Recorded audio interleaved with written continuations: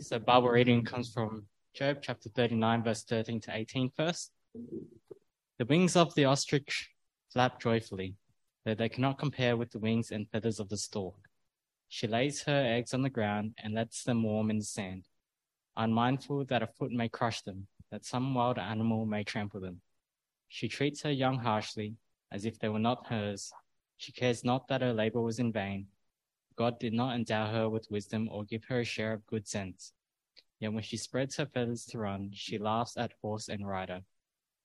And then the next passage will be chapter 41, verses 1 to 34. Can you pull in Leviathan, the fishhook, or tie down its tongue with a rope? Can you put a cord through its nose or pierce its jaw with a hook? Will it keep begging you for mercy? Will it speak to you with gentle words? Will it make an agreement with you for you to take it as your slave for life? Can you make a pet of it like a bird or put it on a leash for the young woman in your house? Will traders barter for it? Will they divide it up among the merchants?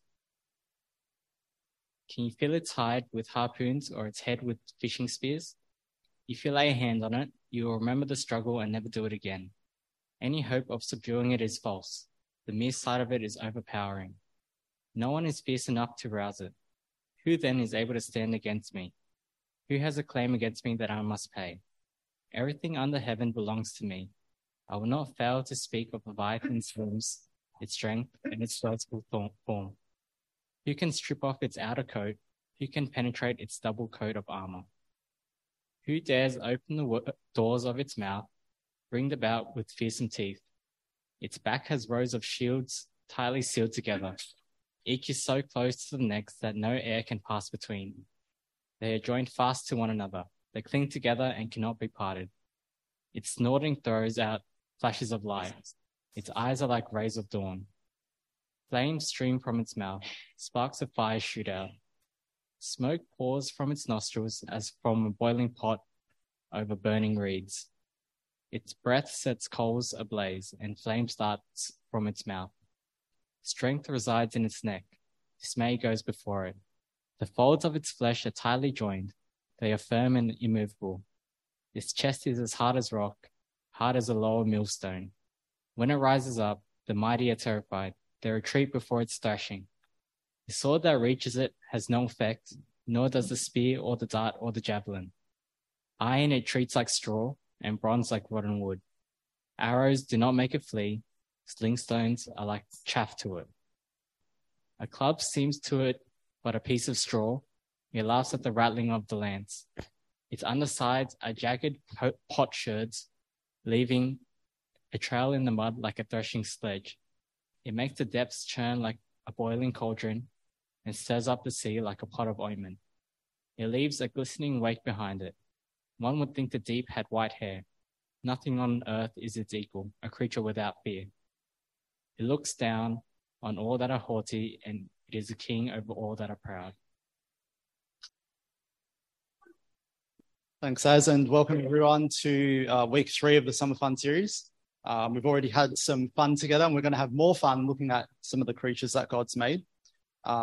Just in case you're not aware, we're changing up the service a bit to enjoy and spend time with each other a bit more, and our sermons will be a bit shorter, and they're turning our attention to different parts of God's creation to see what we can learn about God from it. In the first week, we looked at the sea and the mountain, which showed us that it's a really unnatural sight for God to be with people. But he loved us enough to turn creation inside out to make it happen. And in week 2, we looked at grass and flower, and they showed us God's faithfulness, that God's faithfulness is way beyond our own. He's much more reliable and constant than we are. And this week, we're going to look at the ostrich and the Leviathan. So that's 2 very strange animals. So to get us started, the question I have for you this week is, what is your favorite, to discuss on your tables, what is your favorite animal and what about that animal makes it your favorite? So just 30 seconds, what's your favorite animal and what makes that thing your favorite animal? All right, guys, what's your favorite animal? What do we have? A cat. Why a cat? Yep, simply cute. What else? What are some other favorite animals? Sorry? Oh, a peacock. Why? Yeah, okay. The tail sort of thing. I've never actually seen a peacock, so don't really know. Other ones? Other animals that we love? Koala, yeah? Yeah, yep. Yes, that's mine. Yeah. Have you seen that video on YouTube where the panda just like keeps rolling around inside? That's my favorite one as well. Okay, so thinking about all these different animals that we love, there's so much variety within those animals that God's kind of created and so many different things to love about them. What I want you to think about in the back of your head as we go through this sermon is what your favorite thing about your favorite animal might actually tell you about God. So it's just kind of speculating and wondering about God, but I want you to think about that as we look at the ostrich and the Leviathan together and figure out what they tell us about God. So as just read two passages about two very different animals. You've got the ostrich in chapter 39. That's kind of pictured as this bumbling fool, if you were kind of paying attention. So verse 13, it says it flaps its wings joyfully, but they don't compare to the wings of a stork. And what that's implying, I think, is that it's got this oblivious joy, right? It's got these massive wings and it loves to flap them, but it doesn't realize that wings are made for flying. So it's happy to flap its wings, even though it can't fly. And then verse 14, it lays its eggs, but it leaves its eggs behind in the sand. So someone could just walk by, step on the eggs and crush them, but it doesn't seem to worry. In verse 16, it's put all its effort into this labor and bearing this egg, but it's happy then to just mindlessly waste the egg and leave it in the sand for someone to destroy. And verse 17 says, it's like God created her, the ostrich, without any common sense. But there's an interesting line. When it runs, this awkward thing, this bird with wings that can't actually fly, it embarrasses even the horse and the rider. Like the swiftest, most gracious animal is left behind in the dust by the ostrich when it runs, even though you would think a bird is made to fly. And then in chapter 41, you've got the Leviathan. So that's kind of right on the other end of the spectrum, where when we're talking about the Leviathan, we're not really sure if it's a real animal. So some people think it's referring to a crocodile, but just speaking about it in really hyperbolic terms. Or some people think it's actually talking about this mythical creature that they believe to exist. So have a think about which one you think it is.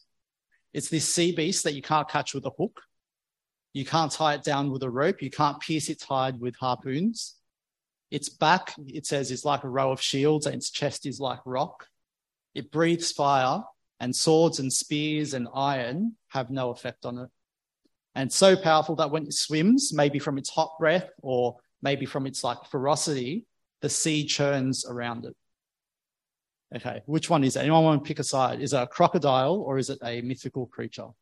Hands up for crocodile. Oh, yeah, okay, a few crocodiles. And then hands up for mythical creature. Okay, mythical creature. I'm probably on the mythical creature side, but it doesn't matter too much which one it is, because the picture of this creature is kind of the same either way. The sea in the Old Testament and in ancient Near Eastern culture is often this image of chaos and wildness and uncontrollableness. And this creature is like the embodiment of the sea. It's like the king of the sea, I suppose. It's the most dangerous, it's the most untamable thing in all of existence. And verse 34, it says, he looks down on all that are haughty. He's king over all that are proud. That's the Leviathan. So we've got two very different animals. And to understand what God has to say about himself through them, we have to understand why God is talking about these animals at all. So Job is a really complex book, and it has lots of themes, and it deals with some really big questions that we definitely won't get into today.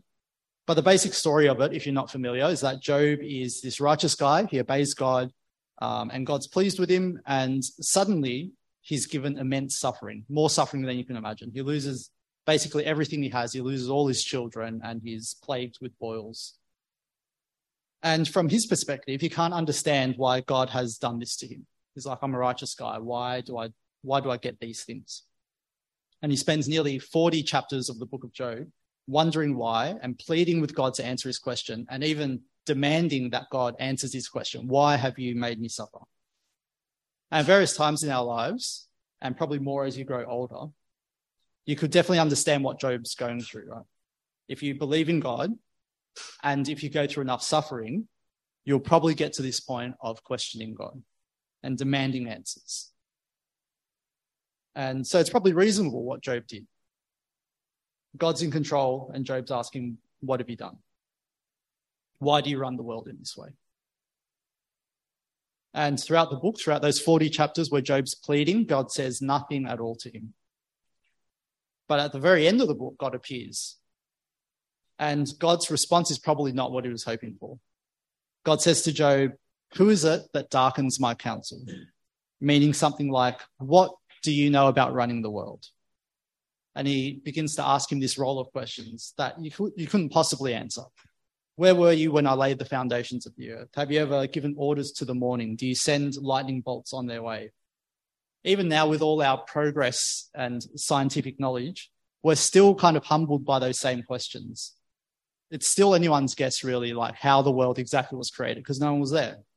And no one has control of the morning or of the thunder. So we're in that same position as Job still. And these elemental forces are as much out of our control as it is out of Job's control. But it's not just those big things that are too much for us to handle. Even the animals, which are beneath us, are beyond our knowledge and beyond our control. And so God shows him the ostrich and the Leviathan. And what does God teach us by showing Job these things and showing us these things? The key to understanding it, I think, is in the middle of the description of the Leviathan. It's pretty easy to miss, but verse 10 says, if the Leviathan is this untamable, if it's this wild, that no one would dare even lay a hand on it, who then can stand against me? Who can call me to account, who owns the Leviathan and plays with it like a pet? When we think of our lives and God's role in our lives, we tend to think of it as though God owes us a particular outcome, or that we should get a particular outcome, and that if we don't, we should at least get an answer for why we don't. Why didn't this happen? This was a good plan, or something like that. And the Bible in different parts will tell us that God genuinely cares and works for our good. So that thought in some sense is right. But the Leviathan tells us that we can extract nothing from God. Even if God did owe us some sort of debt, we wouldn't get paid. If he genuinely owed us the debt, we wouldn't get paid because he's simply too strong. We can't pierce the hide of the Leviathan. How are you going to extract your debt from God? If God did owe you something, how are you going to get it from him if he doesn't want to give it to you? What about the ostrich then? God doesn't spell it out for us, but I think like the Leviathan, I think there's some kind of understanding we can have of God from the ostrich as well. The ostrich is this oblivious and nonsensical bird. It's got wings and it flaps them and it loves to flap them, but it doesn't fly.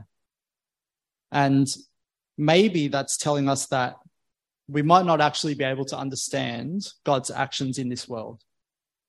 What if he does something? What if God runs elements of this world just because it pleases him to run it that way?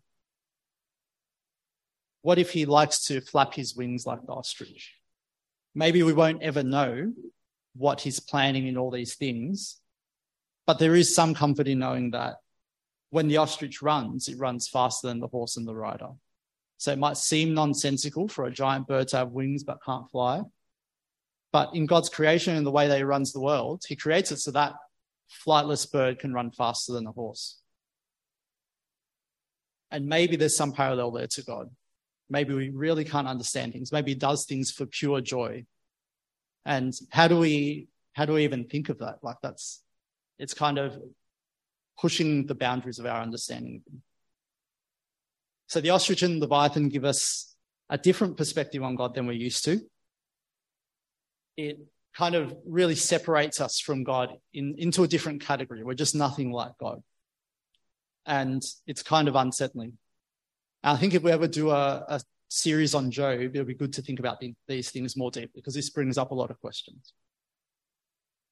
But for now, normally we think of God as constant, and that's what the flowers and the grass taught us last week. But because of that, we feel like maybe we can put God into neat categories, like we do for the rest of the world, because that's just how everything works, right? You understand things in categories, things belong in there, and they work in there. But whatever worldview you have of how the world works, however complicated it is, however nuanced it is, however long it's been developed for, God has this kind of wildness about him that breaks every category of your understanding. Whatever box you try and put him in, he naturally will break out of it. Even the core of our faith as Christians, that Jesus is God, actually breaks every logical category. In our world, it can't be that a human is God. A human is a human, God is God. No one is both.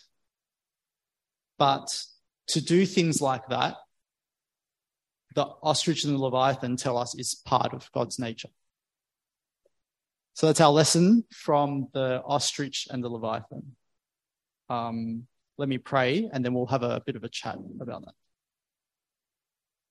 Father, thank you for creating a world that's so varied, with so many animals, with so many things to love about them, but also with animals like the ostrich that we can't understand and the Leviathan that we can't tame.